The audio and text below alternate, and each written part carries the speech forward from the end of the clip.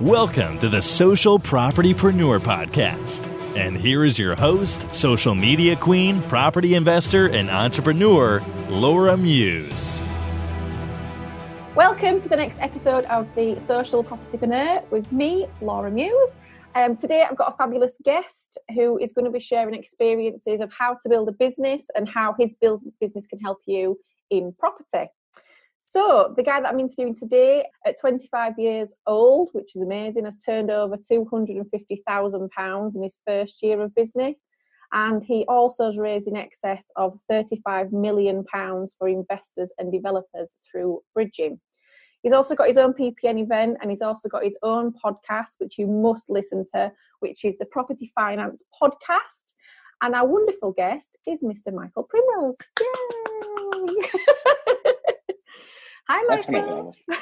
Oh, yeah, you're right. Thank you very much for having me. So, Michael, obviously, you've had an amazing year in business, and would you be happy to share your journey, because it's not always been straightforward. It's been a bumpy road from where you were and how you've got to where you are now, if you don't mind sharing that. Yeah, that's fine. Yeah, so I suppose it started about 3 years ago. I got into finance for the first time. So I'd been an ex-conveyancer, then was made redundant. Went into finance working for somebody else, which was fine, did very well. Got myself to director level pretty quickly, literally within sort of 6-9 months. Built a really good business there. Turning over sort of good amounts of money. Was there for, it's been about a year and a half, coming on close to 2 years. Decided to leave there and go on my own, which at the time I was, I want to say 23. So I was 23 and a half. We had a daughter at the time who was coming up to 2 years old. No, 1 year old. And then we had, as I handed my notice in, we found out that we were expecting our second daughter. I've probably got these timelines completely messed up, but anyway, you get the idea. So anyway, I'd left employment at the point where we had the daughter and another daughter on the way, and basically decided to go out on my own. I'd met a couple of guys who I was informed were good people to get into business with at the time, which is fine. We met up, it all went all right. Made the plunge to hand my notice in and say, yeah, you know what, actually going to give this a go. Going to go out on my own. Yeah, it was all right for probably the first 6 months. So it was the point around the time that our second daughter arrived, which was August last year, so August 2018. We'd been in business with the new brokerage we'd set up. Had been in business for probably 6 months at that point, 6-7 months. And at that point, literally everything just went wrong. So Felicity, my second daughter, was born. At that point, just weird things started happening in the business. Couldn't get access to bank accounts. Just started hearing rumours about stuff that was going on. There was some naughtiness in the background. And I call them rumours because to this day, I don't know whether they're true or not. Yeah. So it was at that point where I was like, you know what, something's not quite right here. So at that point, the business pretty much fell apart. That was in the August. So August, September, October. Myself and my wife literally had zero income. We had a newborn baby. That must have been really scary, having family commitments. It was bad. Yeah, I think it's safe to say went to a very dark place. Yeah. Because literally we'd borrowed money from family, friends, everywhere to try and survive. So we had a 2-year-old daughter at that point, and then a newborn baby. And it was just to the point where we were like, we'd missed rent for 3 months. We lost our cars. Oh gosh. Yeah, just literally lost everything at that point. So really lost everything? Literally to the point, I think we owed Alice, who's my wife, her mum about 10 grand. We owed my best mate about 7 or 8 grand, I think, at this point. And that was just to keep ourselves afloat for those 3 months. But it just wasn't enough to keep up with all of the payments that we had to make. So come November, I think it was. So it was the start of November. We literally just sat down. This is November 2018. Sat down and went, there's absolutely no way that we can carry this on. Yeah. So that was when we made the decision to start up the Property Finance Guy, which was obviously the brokerage that's going now. I started making sort of connections with new people. Yeah, we're very lucky actually with the start of the brokerage with some of the people that we got involved. got some cases over the line very quickly, cleared a lot of sort of the bad debt that we had at that point. Yeah, and haven't really looked back since. Had some legal issues to get over at the back end of 2018, beginning of 2019, which had come out of the back of when the business had fallen apart. So we had to get rid of that. And I had a lot of people coming to me for advice and sort of chasing me up about stuff that had happened with that brokerage. Nothing to do with me. It was, like I said, rumours had circulated, and it was people chasing things as per these rumours. I'm being very careful not to say, because it's, like I said, it is purely a rumour, and like I said, I've got no idea if it's true or not. So it was a lot of stress at the beginning and start of the business, because obviously we had a lot of debt to clear, and obviously had to sort of try and clear any past connections as well. So it was really, I suppose, January, February, where everything just skyrocketed. We took on the PPN in March. I took on mentorship with Rob and Mark in March. Oh, wow. Did that make a big difference to your business, being surrounded by them types of people? Yeah, I'd say the biggest difference it actually made was having a support network to help with some of the crap that had happened previously. So it's good to have that, to be able to talk to people and say, well, actually, I've got these problems. Can you sort of help? So it was powerful being in that sort of mastermind. Yeah. It was good in that sense. And then in March, we also took on our first member of staff, moved into new offices. So it was really March was the catalyst to where we sit now, really. Pretty much all of the business that we've done, has sort of come since February or March. So since March this year, you've turned over £250,000. I'd say 220 of that since March. Yeah, that is very impressive. Yeah, so it was a mental sort of 6-7 months where literally just everyone was coming to us. The podcast was going live. We got more embedded within Progressive, so we started doing VIP, talking on VIP, emceeing some events. The PPN sort of took off. It's difficult with networking events. It's not always. It's easy going to networking events. It's not easy running a networking event. So that sort of took off a little bit as well, although it's sort of petered out a bit now.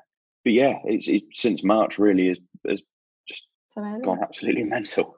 You know, when you were at your lowest point, and obviously you'd set up your own business, it didn't particularly work out, a lot of people would have retreated back into employment. What was was that just not an option for you? Or what was your thought process around that? Well, actually, it got so desperate that I'd actually gone for a job as an Amazon driver for the Christmas period to try and bring in some money. Yeah. And it was actually the morning of the induction, where we'd be given all the uniforms and stuff like that, that I actually had a phone call about a development deal that someone wanted me to fund. And it was one where actually I could get away with charging an upfront fee because of the relationship. And actually it was quite a quick deal to get over the line. So it was that point of actually, I was like, well, do I go and do the Amazon job, run the risk of having absolutely no time to do anything? Because the problem with that is if I'd gone into that job, it would have been really long days. I'd have got into this cycle of not actually being able to focus on anything else. So I made the decision, and it was at the beginning of November. And that's when we sat down and said, actually, we need to set up this new business. We need to go at it and just try and get through, really. And happened to be that fate was there to intervene and go, actually, crack on. It'll all be all right. Yeah, it's amazing. Yeah, I mean, so obviously, you know, my husband James, he years ago when he set up his first business, he'd like plugged it for months and months and months, invested a lot of money, and nothing was giving. And it was literally, he booked his flights to go to Australia to actually move over there. And the day before he went, he got a call about a job he quoted for 6 months ago, and that was him staying and building his business. So it's amazing how that one phone call or that one email just completely changes your life. Oh yeah, without a shadow of a doubt. And that phone call definitely did. Without a shadow of a doubt. Yeah, I dread to think where we'd be now had I gone into full-time employment. Because there's no way we'd have achieved what we've achieved this year with us in full-time employment. So on a different note, on an advanced note, obviously we're in property, you're the property finance guy, we're property investors. There's a lot of people ask us questions about how we finance our projects. Obviously we work with you on projects that we're currently doing or have maybe done. Can you explain to people how you can help new property investors, property developers, what advice and what services you can offer to them? Yeah, so predominantly our business is focused around bridging and development finance. We do a bit in the commercial mortgage section, so a bit on HMOs, bit on service accommodation. But I suppose first and foremost, what we try and do and what we've niched ourselves on is more on the side of sort of assisting first-time developers, first-time investors, in order to be more creative with their deals, get the right team around them, just generally be able to raise finance that they personally thought was either unfeasible or unachievable. Yeah. So a lot of the people that we've helped with, I mean, over the last 3 years, I've had guys who have come to me with like their first flip, for example. And there's a guy we've got at the minute who I helped finance his first HMO, and now he's on to 40, 50 unit developments. And it's like, it's great seeing that journey, but it's also great actually having the relationship with the client so that they come to you with these deals all the way through. So yeah, I suppose what we offer is just that helping hand and a service that people know, like, and trust in order to just hold their hand, get them through the projects, help sort of source the team. Yeah, that's the main thing we help with, really. So obviously a lot of people are put off bridging from bad bridging stories, and if they run over schedule, obviously they get extra penalties. What would you say to people who have looked at it and kind of dismissed it? What would you like to demystify? Because there's a lot of things around bridging that I think are explained correctly. Yeah. Can you put some clarity on that? Yeah, so bridging's got a pretty horrendous reputation in the market for being expensive penalty fees if you run over, repossessions, that sort of thing. What I would say in terms of bridging in the 3 odd years and however many bridging deals we've done, we've never had anyone have a property repossessed, ever. And I don't intend to ever get into that situation either. The repossession rates on bridging are actually pretty slim. I don't know of many people at all that have had properties repossessed through bridging, because actually with it being asset-based finance and the lenders that are involved in that sort of lending space, the process they have to go through to repossess is quite difficult and it's quite lengthy. They're better off just charging more interest and then helping the client to get out of these loans.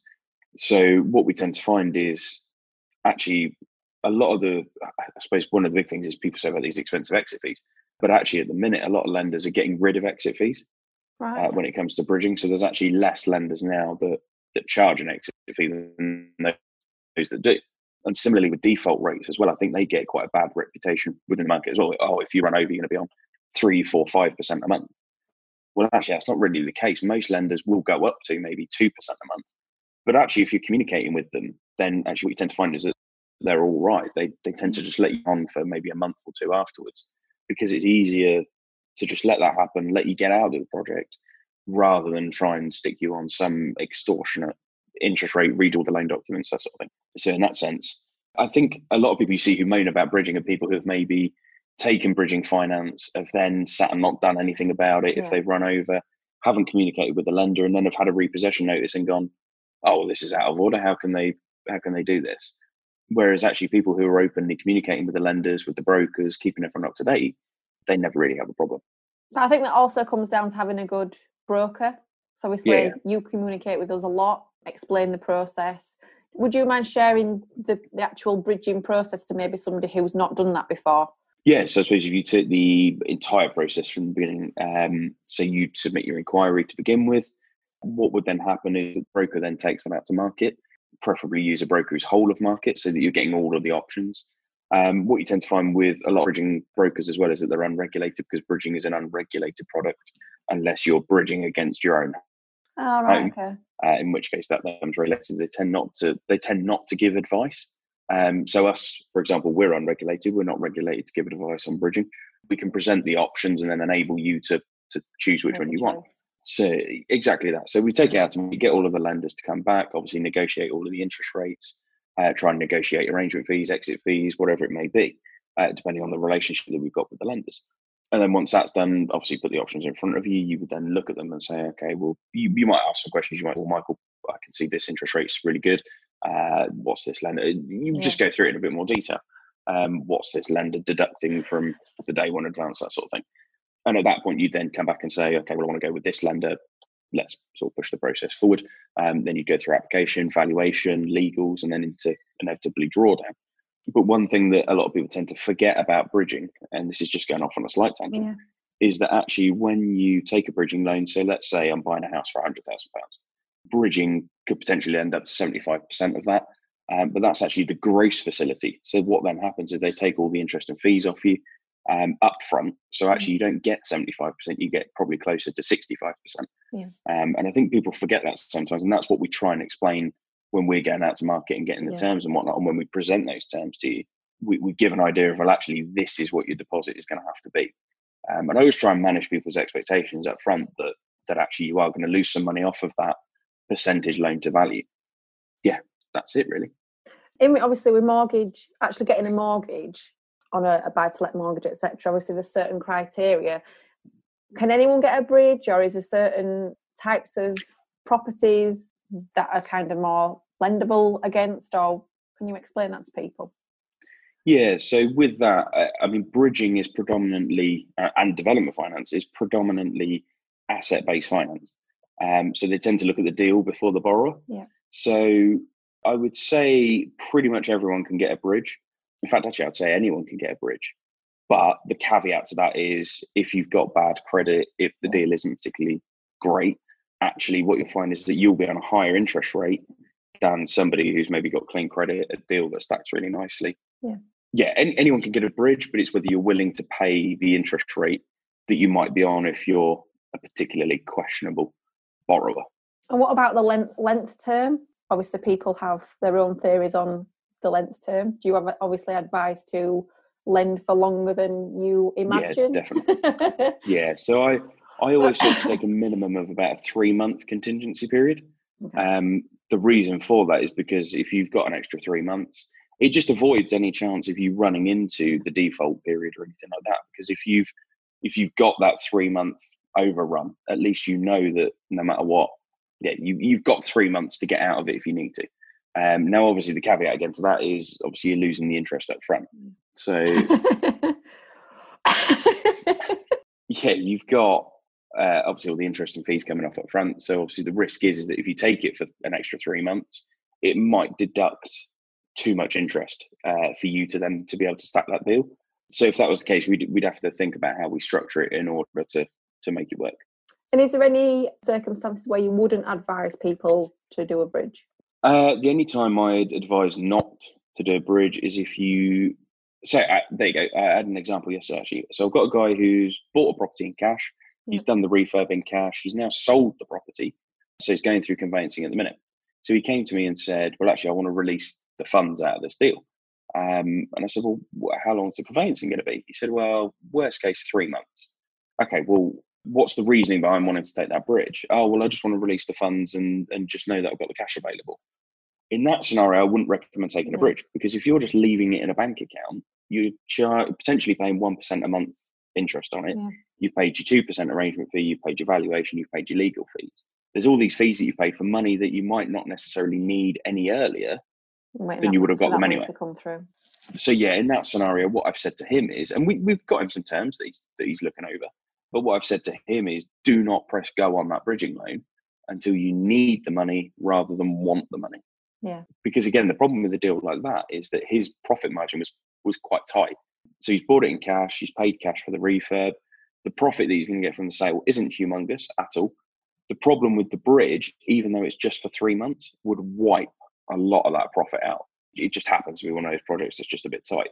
So for him, it very much needed to be, look, wait for this money to come in, then decide what you're going to do with it. And he'll leverage funds in the future, but I don't think taking a bridge there is the best option. So yeah, we'll always look over a deal and we'll always say to someone, you don't need bridging, you don't need development, you need to go and do this or you need to go and do that. We have got more than enough business coming in that I can turn down business that we don't need to. Because the thing for us is, and it's the same with you as well, is reputation, especially on social media, is such a big thing now, that if I put someone onto a product that they don't need to be on, the first thing they're going to do is put a nasty review online or report me to the FCA or whatever it may be. So I would rather turn it down and say, you do not need this product. Yeah. And then if they want to put a nasty review online about that, then fine. It takes a long time to build a relationship and seconds to destroy it. Exactly. And when I told this guy that he didn't need the bridge, he was like, I can't believe you've actually like honestly said to me that not to take it. He's like, this is bizarre. I've spoken to other brokers and they're trying to like force me into it really, really quickly. And you've actually told me to wait. And it is simple though. You with this sort of finance, you need it, not want it. Yeah. Because if you want it, it's too expensive, and it's there has to be a real need for it at that point. Yeah, and the same with vanilla buy-to-lets and things like that. Is if someone's trying to bridge it for whatever reason, we sometimes have to look at it and go, well, actually, you don't need to bridge this. You need to look at the costs, and you just need to go straight onto a mortgage. And okay, the mortgage might go against the purchase price rather than market value, and you might have to put a little bit more money in to begin with. But actually, the bridge is going to wipe out a chunk of the profit. And we do that with clients. It's all about the hand holding and going through it with them and saying, look, you don't need this product, or yes, you do need this product, or whatever it may be. And we just try to do that with everybody. Would you mind, obviously we touched on development finance a little bit earlier. Do you mind just explaining a little bit more about development finance, how it works, how it's structured, and how you draw down from that? Yeah, so development finance, I suppose the first thing to say is bridging finance is only against the purchase. Development finance is against purchase and build, or refurb or conversion, whatever it may be. So development finance is where you're trying to borrow the costs of both the purchase and the build costs. So with development finance, normally on a refurb, for example, you might borrow 70% of the purchase, 100% of the build costs. And sometimes that works out better than bridging against the purchase and then using your own cash for the refurb. But the biggest bit about development finance, and what a lot of people don't realize, is that actually that pot of money towards the development costs is released in arrears. So what that means is you've actually got to do the work and then claim the money back for it. Yeah. So if I've got a refurb that's 100 grand, for example, I've got to go and spend 10, 15, 20 grand and then claim 20 grand back from the lender. Now, I don't actually need to physically put my hand in my pocket and pay that money over. It could be that I've been invoiced by a contractor, for example. So the contractor might put the foundations in on a new build and then said, right, Mike, here you go. Here's an invoice for 20 grand. I need you to pay this by next Friday. And then I'd go to the lender and say, look, this work has taken place. Here's the invoice. Pay the invoice. Yeah. And that can get you around the cash flow issues that you might have if you otherwise had to sort of pay it for yourself. And just on that point, could you do that every month, or is it kind of restricted to certain, like they'll do it so many times within that project, or is it kind of... It depends on the lender. I mean, what I would say is that every time you take a drawdown, there's normally a £600-700 fee associated with that. So the risk you run is that if I draw down 5 times on a development at £600, that's cost me £3,000. Now, if I did it 10 times, all of a sudden I'm at £6,000, and it's like, well, it's just starting to rack up fairly quickly, especially if there's not a huge profit margin in the deal either. But lender by lender, some will let you draw down whenever you want, and then just obviously apply that cost to it. Some have fixed drawdowns. So some might say you can only have 2 drawdowns, you can only have 3 drawdowns, you can only have 4 drawdowns, whatever it may be. Yeah. And it just depends on the lender, really. Cool. Well, it's been lovely speaking to you. Before we obviously finish, what are your plans for next year? Cool. You've made massive waves this year. I'd love to be knowing what you're doing next year. So next year we'll see the introduction of our app. Cool. So we're bringing an app out. It will see probably a bit of expansion around the podcast. We're also going to be moving into new offices next year as well. So we'll be expanding the office, bringing in our own podcast studio and that sort of thing. Oh, wow. Just generally trying to beat what we've done this year, really. In all honesty, I haven't had time to sit down and think this is the plan for next year. I'm flying by the seat of my pants a little bit at the minute. So, just a case of just keep doing what we're doing, and just try and get better all the time. Well, thank you so much for taking some time out to speak to me, and I hope our listeners have got some amazing value, which I'm sure they have.